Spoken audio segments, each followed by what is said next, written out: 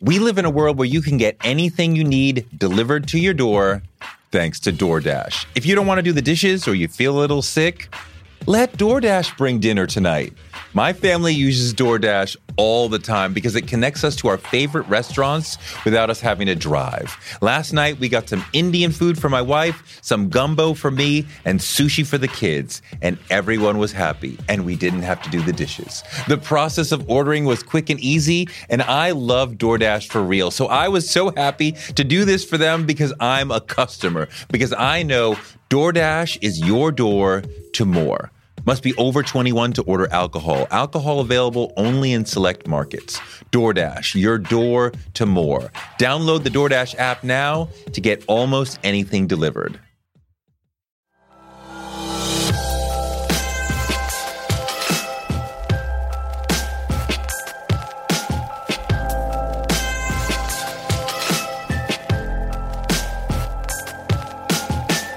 You're trying to run a campaign right now in the world of coronavirus. Oh, yeah. So you can't do the normal rope line and have 100 people at a rally. And so how do you adjust? Well, and we're in a state where a third of the state does not have broadband access.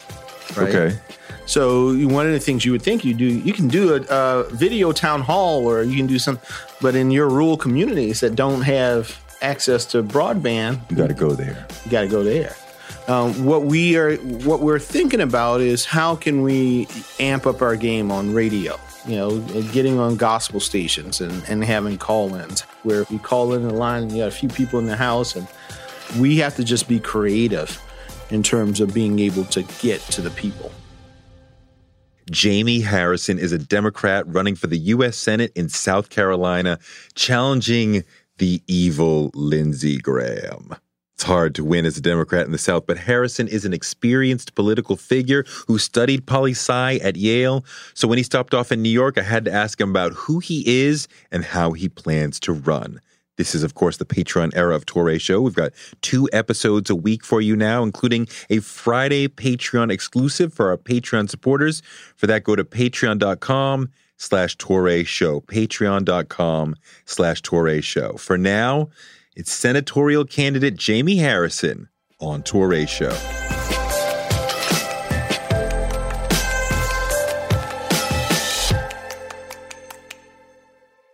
Running against somebody who's 100% name ID in South Carolina, that you have to be in people's faces. Hi, this is my story. This is who I am. Yeah, and it's such a contrast. I mean, for us doing this, we visited some counties that have I'll give you Allendale County, for instance.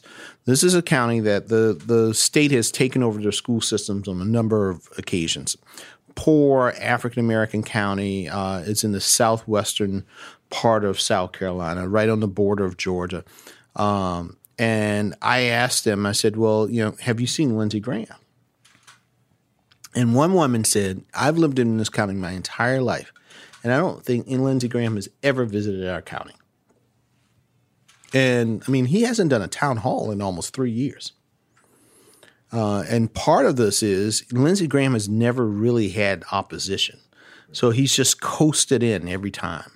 And this time he now does. And we're going to every county in the state, and we're taking it to them. And we're talking about the issues that are important to those folks. Well, you're going to get 40% no matter what, right?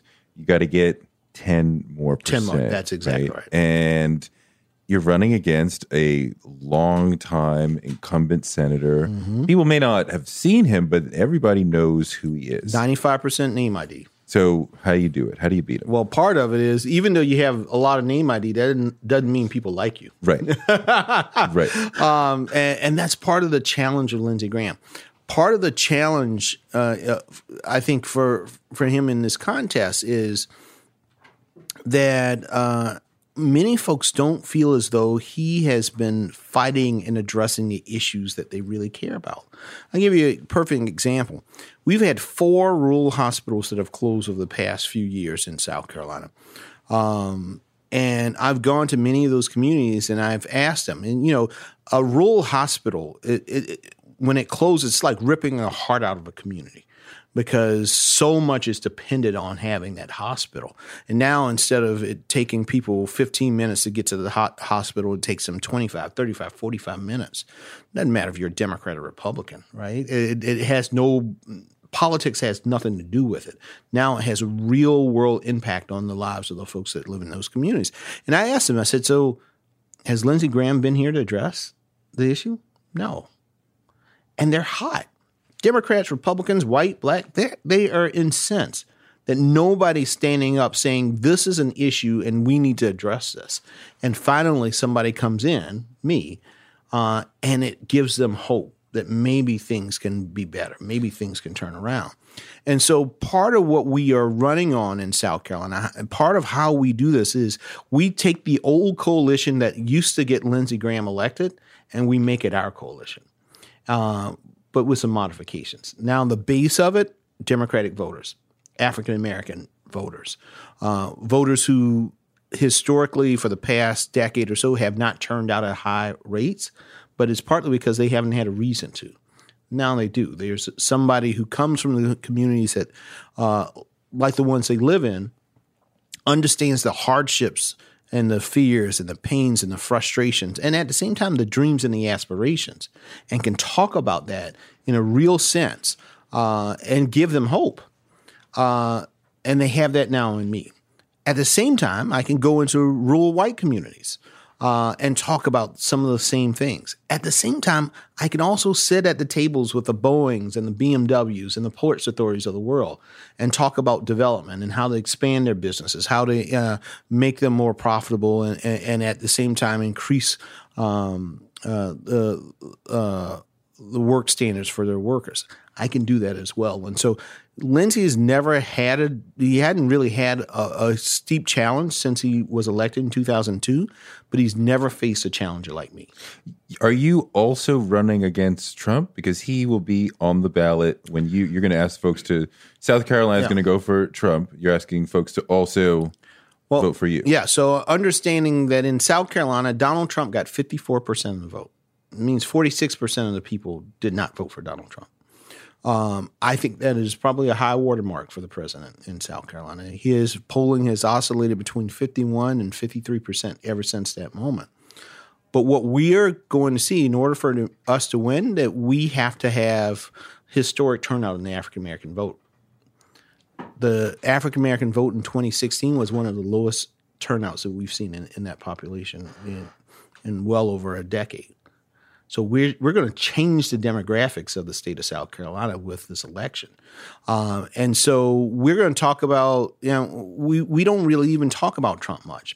This is the frame by which I run my race. This is not about Democrats versus Republican. It's not about progressive versus conservative. It's about what's right versus wrong. It's wrong for rural hospitals to close. It's wrong for us to have 14 counties in the state of South Carolina where there are no OBGYNs. It's wrong for us, a third of the state, not to have access to broadband. How in the world do we expect our kids to compete with the rest of the world when they can't even connect with the rest of the world? It is wrong for us to drill off of the coast of the state of South Carolina, something that we see Democrats and Republicans alike who agree on. Right. So when we look at these issues in that way, we get it outside of the DC speak and the way that folks are looking at it. And we focus on the issues that people really care about. And we talk about it in the manner that they process those issues. You do have to get it out of that DC speak because the Democratic Party is very unpopular in the South. How did this happen? The lack of infrastructure and the lack of investment from the National Party. When you cede territory to people, then that's what happens, right? If you don't mow your lawn, what happens? Like wild weeds and all that type of stuff sprout up. It's the same thing. You got to take care of the base and make it and make it your own. But when you cede that territory, then all kinds of things grow up. Isn't it also about the Democratic Party saying first we're going to care about black voters and then over time we're going to show up for gay voters, we're going to show up for women, and white working class Southerners saying this is in opposition to us and we're going to stand against you because you are standing against us, which is not the Democratic Party's message. Yeah. but they have not been sufficiently pro-union for white working class voters to say, that party's for me too. I think there's some of that there because part of it is, and this is the attraction I think for Donald Trump, it's the what about me? Who's fighting for me? Who's fighting for my family? Who's fighting for my community? And for whatever role in the 16, that Donald Trump played that role. And that's why I tell, I've told folks on a national level that we have to start making sure that folks feel that there's a spot for them in what we are building. And I am building this new South. And it's a new South that is bold, that's inclusive, that's diverse. But there's a spot for anybody that wants to be in there, right? Regardless of your sexuality, regardless of your outlook, who you pray to, who you love, it doesn't matter. There's a spot for everybody. We want to make sure, I want to make sure that every person in South Carolina, you could be a poor white Southerner on a farm in South Carolina. I'm going to fight for you to make sure that you can live the American dream. If you're a black kid growing up in a town like Orangeburg, my hometown, I want to make sure that you can live the American dream. But there's some basic things that we need to make sure. Let's make sure you got health care. Let's make sure that your hospital is open. Let's make sure that you can get onto the internet, right? Just some basic fundamentals that you see in any other state. But, South Carolina is constantly being left behind. And it's partly because we have representation that has been caught in last century, and they want to stay in the last century instead of looking at how we can build South Carolina for the century to come. And that's what I want to focus on. Let's tell folks who you are, where you came from. Yeah. What's your life story? So, again, Jaime Harris, and running for Senate in South Carolina. I grew up in a small town in South Carolina, Orangeburg. It's the home of two historically black colleges and universities, South Carolina State University and Claflin. And it was at the center of the civil rights effort in South Carolina during the 50s and the 60s. My mom was a teenager. She was 16 years old when she had me. Dropped out of high school and to take care of me, and we lived with my grandparents. My grandma had an 8th grade education. She stopped school to pick cotton, and then she worked in the textile industry. And my grandfather had a 4th grade education. He stopped school to work at a dairy, and then he did construction most of his life until he became diabetic. And so, simple people, not a lot of money. Almost no money, not a whole lot of education, but were rich in terms of the values. Taught me the value of helping other people and just working hard, because that's all they knew was how to work hard. And so it was those values that instilled in me and that pushed me along. And so I became the first in my family to go to college. I went to Yale University. I graduated from Yale, came back home to South Carolina and taught 9th grade social studies at my alma mater, Orangeburg-Wilkinson, go Bruins. And then I went to Washington, D.C., where I helped to run a nonprofit that helped low-income kids get into college. Then I went to law school at Georgetown, worked on Capitol Hill for the Mr. Jim Clyburn, the House Majority Whip. Did that for a few years, and then private sector. And then I came back to South Carolina in 2012 with my wife and became the first African-American chair of the South Carolina Democratic Party. How long have you been married? We've been married almost 10 years. It'll be 10 years this year. And you met her at Yale? No, we met in D.C. My wife is... But she also went to Yale. She went to Yale Law School. She went to Harvard undergrad. She's a few years younger than I am. Right? Yeah. Harvard. No, but she is... I married up. I mean, listen. Sounds like it. Yes. Harvard, Yale. Yes, she is. She's You're brilliant. Just Yale, Georgetown. So it's not the same. Well, listen, she's beautiful. She's brilliant. She's a writer. She's an artist. She's an academic. And, kids yet? Yes, we have 2 kids, 2 boys. How old? 5, and our little guy turns 1 next month. Oh, wow. Yeah. Walking yet? No, but he wants to. Almost. Yeah, almost. It's right around that time. Yeah. So let me jump back. Dad, where's Dad in this story? Didn't know him? I knew him, but he just wasn't in my life. Yeah. Yeah. It was probably right around 4th grade. For a while he was present, but then around 4th grade he just kind of dropped off of the face of the earth, and so therefore I've always throughout life I've had these father figures. who've stepped in. My grandfather, Congressman Jim Clyburn. He's like a second father. Oh, he really is. I call him my political dad. Everything I learned, I know about politics, I've learned from him. And the understanding that it's more important to be a workhorse rather than a show horse. And the understanding that this is about public service. It's about helping people.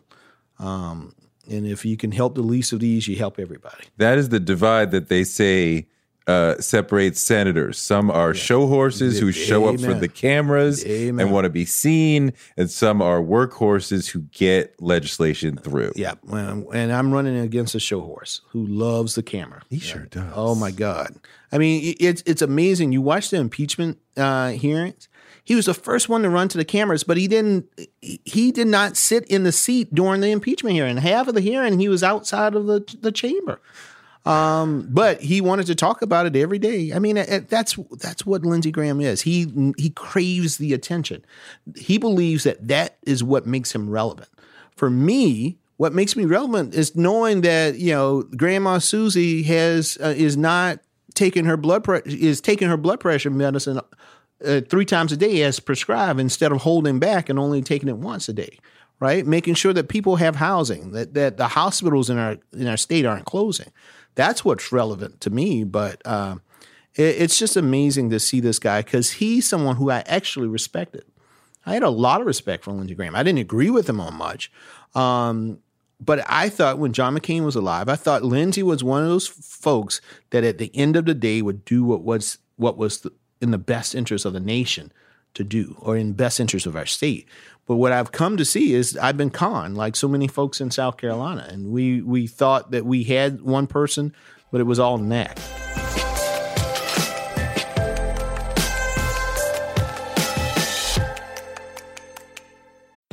We live in a world where you can get anything you need delivered to your door thanks to DoorDash. If you don't want to do the dishes or you feel a little sick, let DoorDash bring dinner tonight.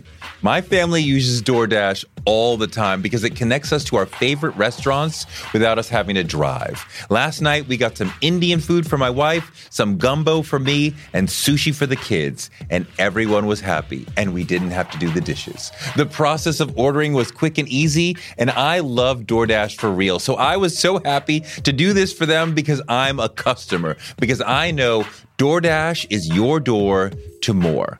Must be over 21 to order alcohol. Alcohol available only in select markets. DoorDash, your door to more. Download the DoorDash app now to get almost anything delivered. One of the people who helped inspire me to want to be in broadcasting is Oprah Winfrey. She's an inspiration for so many of us, but her daytime talk show was so incredible. And it told me that you could be Black and authentic and real on TV. And that made me want to do it too. Black Stories, Black Truths is NPR's new collection that's a celebration of Blackness. Each of NPR's Black voices are as direct, varied, distinct, and nuanced as the Black experience itself. In the Black Stories, Black Truths collection, you'll hear stories of joy, resilience, empowerment, and how to create world-shifting things out of struggle. Every episode is a living account of what it means to be Black today, told from a unique Black perspective. Black perspectives that haven't always been centered in the telling of America's story, but now they are the story. On NPR's Black Stories, Black Truths, you'll find a collection of some of NPR's best podcast episodes celebrating the Black experience. Hear a feed of episodes from across NPR's podcasts that center Black voices. Turn on NPR today and hear a range of voices as varied, as nuanced, and as Black as we are. Stories should never be about us without us. Listen now to Black Stories, Black Truths from NPR, wherever you get your podcasts. Influencer. It's a word that gets tossed around a lot these days. There is a woman who went the distance, who broke ground as the first true influencer by living a remarkable life. Her name, Elizabeth Taylor. I'm Katy Perry. This is the story of the original influencer. This is Elizabeth the First. Elizabeth the First, the podcast, wherever you listen. If you love Torre Show and you miss the days of me talking about politics on MSNBC, and really, who doesn't, then check out my other podcast, Democracy-ish, where I sit with Danielle Moody Mills and argue and strategize about the 2020 race from a black and progressive perspective. We've known Joe for 20 years, 30 years. What has he done that would earn him the ticket to the cookout, that would earn him 60, 70% of black voters? You would think that he had authored a bill on reparations. He wrote the crime bill. You can find Democracy-ish wherever podcasts are streamed. All right, back to Torre Show. The man I've been watching, Lindsey Graham, over the past few years, is he soulless? I think so. He has no moral compass. None. No, there's no foundation, no backbone. There was a joke that a friend of mine told me when I first said I was going to run in this. And he said, the joke when Lindsey first ran for Congress was that he went into a neighborhood, he knocked on the door, and he said, "Hi, I'm Lindsey Graham, and I believe everything you believe," right? In essence, he's a chameleon. He will be and say whatever you need. Right. And that's not what we want. That's not what we want. That's not what a leader is. I mean, the person we've seen over the past few years who actually was in the Republican primary, yes. Trump went out of his way to humiliate him, read his phone number from a podium to where Graham's phone blew up. I mean, saying really horrendous, disgusting things about him personally. Yeah. And at one point, Lindsey was like, we can't have this man running the Republican Party. That's insane. To becoming one of his most dependable lackeys who will defend him no matter what. No matter what. And it seems that he is morally bankrupt. Yeah. It's almost like watching a live version of the Invasion of the Body Snatchers. You're like, who is this guy? Really? Who is he? And we just don't know. And I think that's part of what we're seeing, the frustration in South Carolina. It's because people thought they knew him. And they respected him. And so we're starting to get, conservatives, Republicans who come to my events and they tell me, I voted for Lindsey a number of times in the past. I will not vote for him this election cycle. How'd you get from nowhere to Yale? I was blessed, man. Part of it was I've always been interested in learning, right? So, and it really started in comic books. Okay. Which ones? DC or Marvel? I am a Marvel. Okay. Yeah. I love all of them because I love cartoons. I love comics. Even to this day, I still, the excuse is I have my son and I can watch cartoons with him and he loves superheroes. And so I tell him, he says, every morning when I get him ready for school, he says, "Daddy, can you tell me about a new superhero that I can share with my friends?" And so I tell him about all the things. And I still have some comic books, though my grandma threw out a lot of them when I was a kid. But I was a slow reader. What were your favorites, your comics? Spider-Man, Avengers were also, there's a picture of me when I was in elementary school. You remember the members-only jackets? Of course. And of course, the members-only jackets had that little thing on the collar. Yep.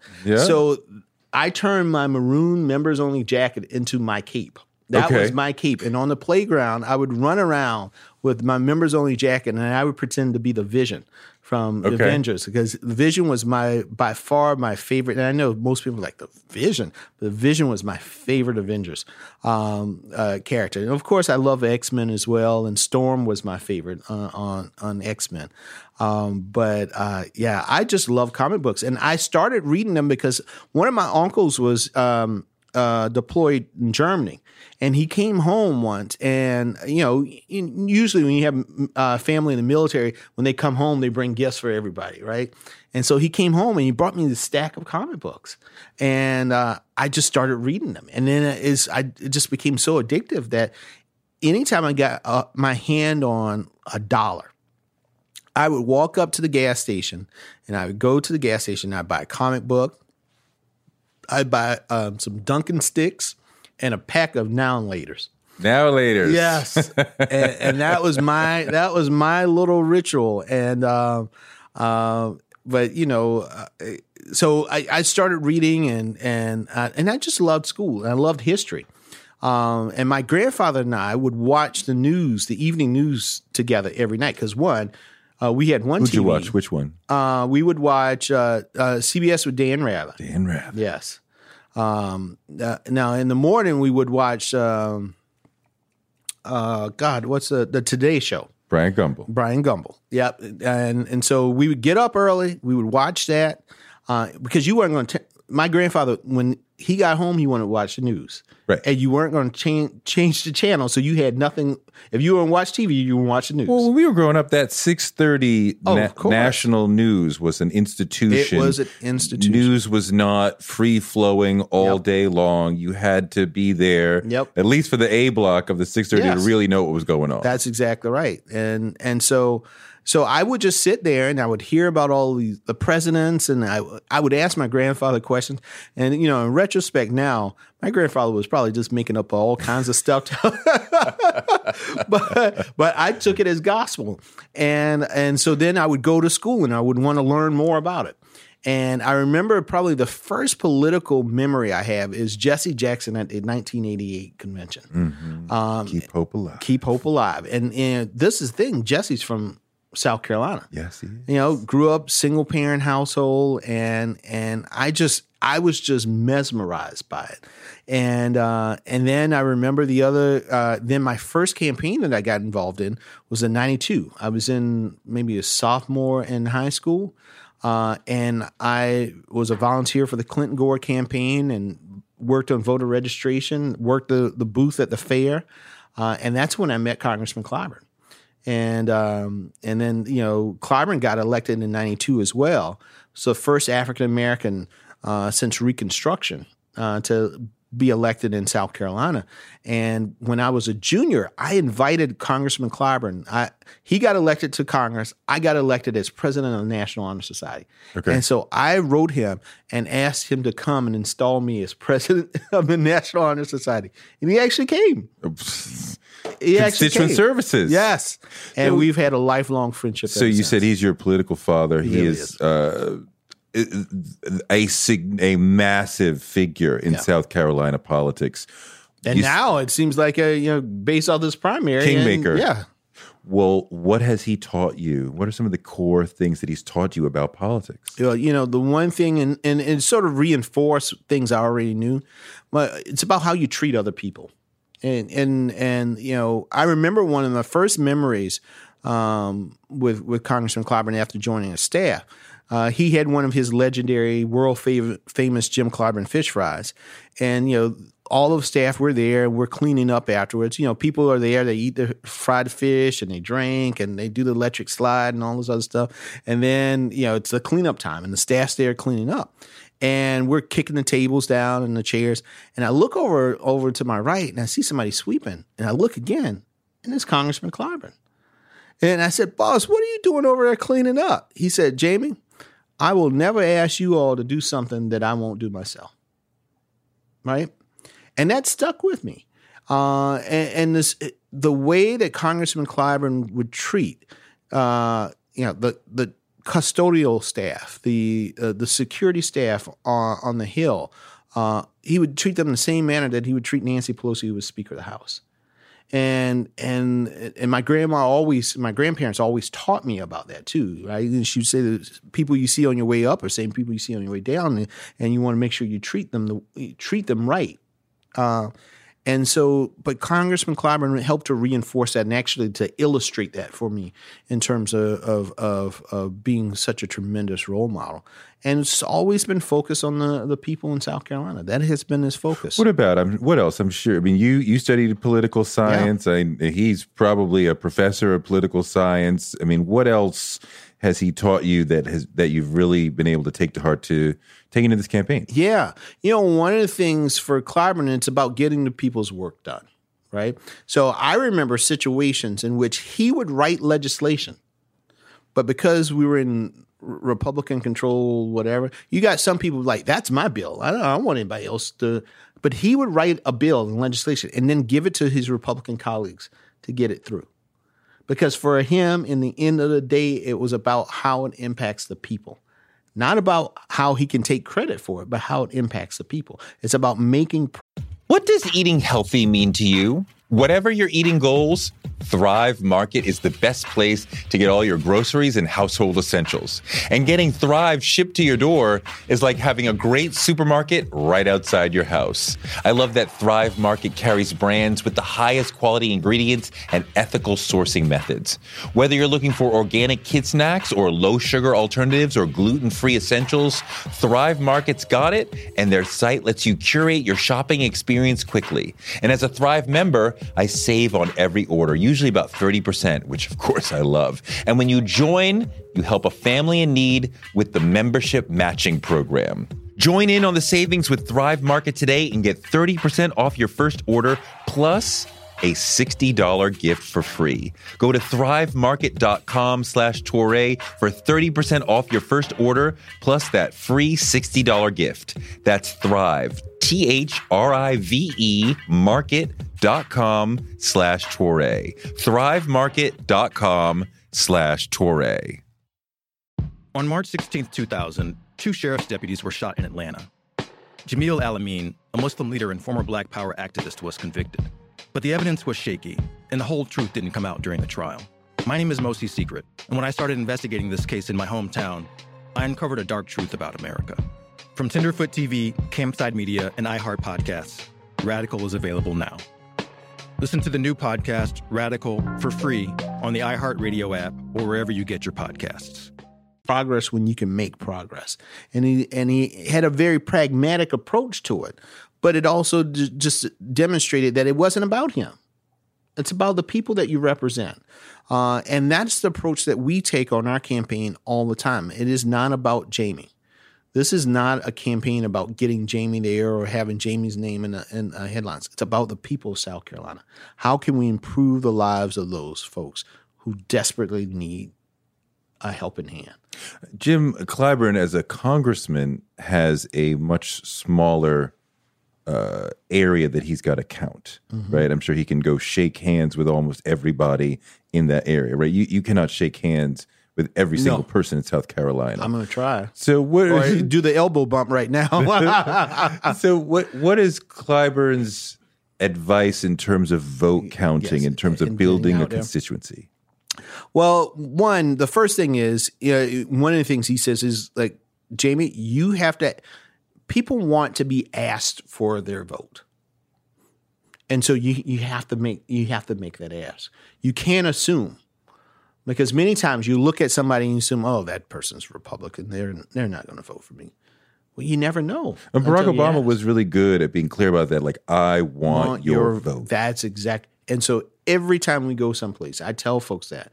I want your vote. I need your vote. And in addition, I have a homework assignment for you. I need you to help me go get more votes, right?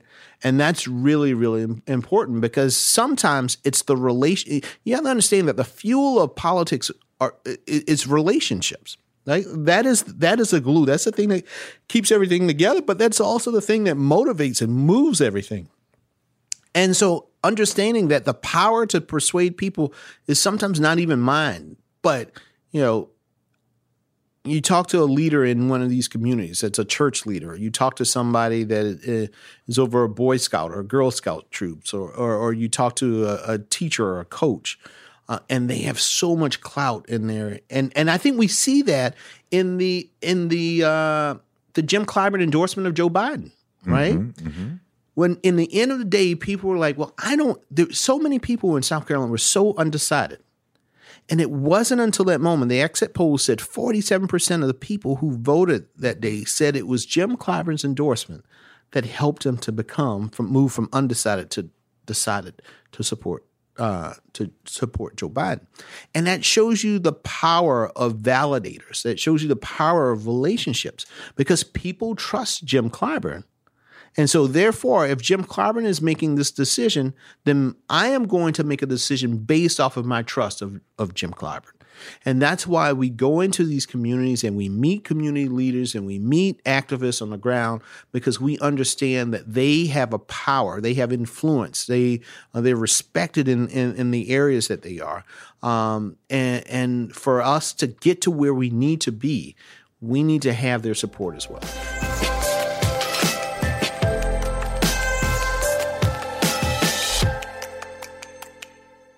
Thanks so much to Jaime for an awesome interview, and thanks to you for listening. And thanks to our super producers, Britt, Jerry Michael Smith, Marcus Harkis, Noel, and Sam Montez. Join us over at patreon.com/Torre Show for more of my interview with Jaime. Torre Show gives you fuel to power your dreams, because you can use your dreams like a rocket ship to blast you into a life you never imagined. You can make your dreams a reality, and this show can help. You can find me on Twitter at Torre and on Instagram at Torre Show and on Patreon at patreon.com/Torre Show.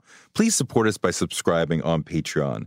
Torre Show is written by me, Torre, and produced by Jackie Garofano. Our editor is Ryan Woodhull. Our photographers are Chuck Marcus and Shanta Covington. Our booker is Claudia Jean. And we're distributed by DCP Entertainment. And we will be back next Wednesday and Friday with more amazing people, because the man can't shut us down.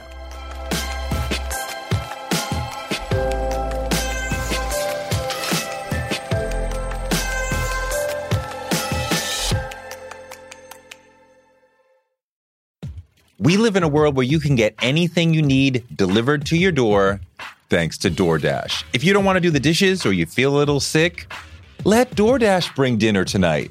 My family uses DoorDash all the time because it connects us to our favorite restaurants without us having to drive. Last night, we got some Indian food for my wife, some gumbo for me, and sushi for the kids. And everyone was happy, and we didn't have to do the dishes. The process of ordering was quick and easy, and I love DoorDash for real. So I was so happy to do this for them, because I'm a customer, because I know DoorDash is your door to more.